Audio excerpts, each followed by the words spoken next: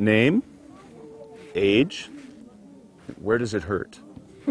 The questions are always the same, but the questioners are always different. See, on Maranatha Volunteers trips where we have Ultimate Workout kids, every day a group of teenagers gets to cycle through the clinic. And so every day a brand new group is learning what it means to be a doctor, a nurse, a pediatrician, a foot doctor, doesn't matter. There's lots of needs, lots of learning. It was really interesting. A couple days ago I watched as 3 girls sat down with our pharmacist and tried to figure out how to put a pharmacy together. And they worked, they got all of the meds set in the right way, and then for the rest of the day, they were the pharmacist. It was really cool. At the end of the day, you watch, they're doing high fives with the doctors and all of the other caregivers. It's as if they've had a whole new lift in life. Yesterday, Dr. Marty came over and said, oh, this morning we had the neatest thing. We had a pregnant woman come. It took 3 days for a pregnant woman to come. Usually we have one the first day. Pregnant woman came and she wanted a sonogram. And Dr. Marty is so cool. He brings a sonogram along with him so that they can actually take a look, and everybody saw the baby. No, not just mom and dad. Everybody. All the teens came over, people, other patients. Wow! Was the big event of the day.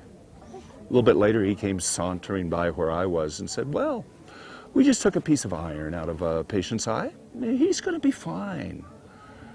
Welcome to Maranatha Clinics. Doesn't matter whether it's in Africa or India or here in the Andes. It's a really special experience. Name, age, where does it hurt?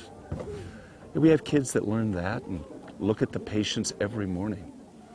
Every time a new patient comes in, they ask the hard questions.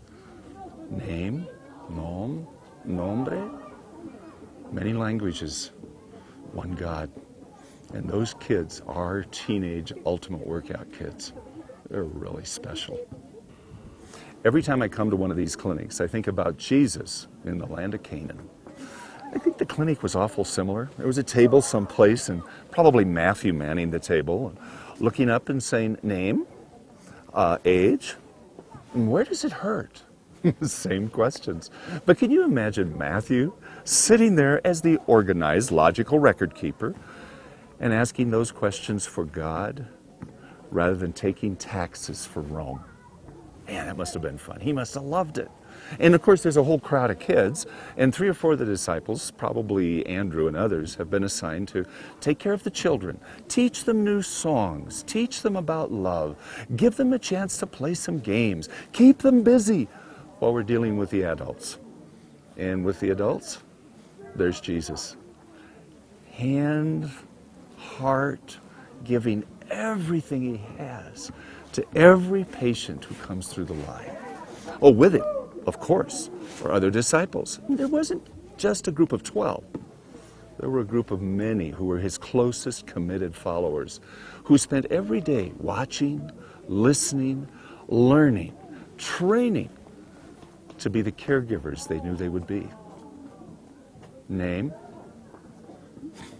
age, where does it hurt? At the end of the day, everybody get together. All the teenagers, all the disciples, just like an Ultimate Workout. They'd all get together and Jesus would say, so what did you learn today? Where did you see my Father today? How did you touch someone with love? And then they would ask all the practical questions, the teens raising their hand and saying, excuse me, Master, how do you keep everyone so quiet out front? What do you do when there are more people than we can serve? And then they come to the really practical question. Master, how do you manage to stay so calm regardless of what's going on out there? And Master, teach us to pray as you pray. There's something about when you pray with people. It's as if they get a peace far beyond healing. Querido Padre, que estás en los cielos, bendice por favor estas personas hoy con tu gracia y su paz.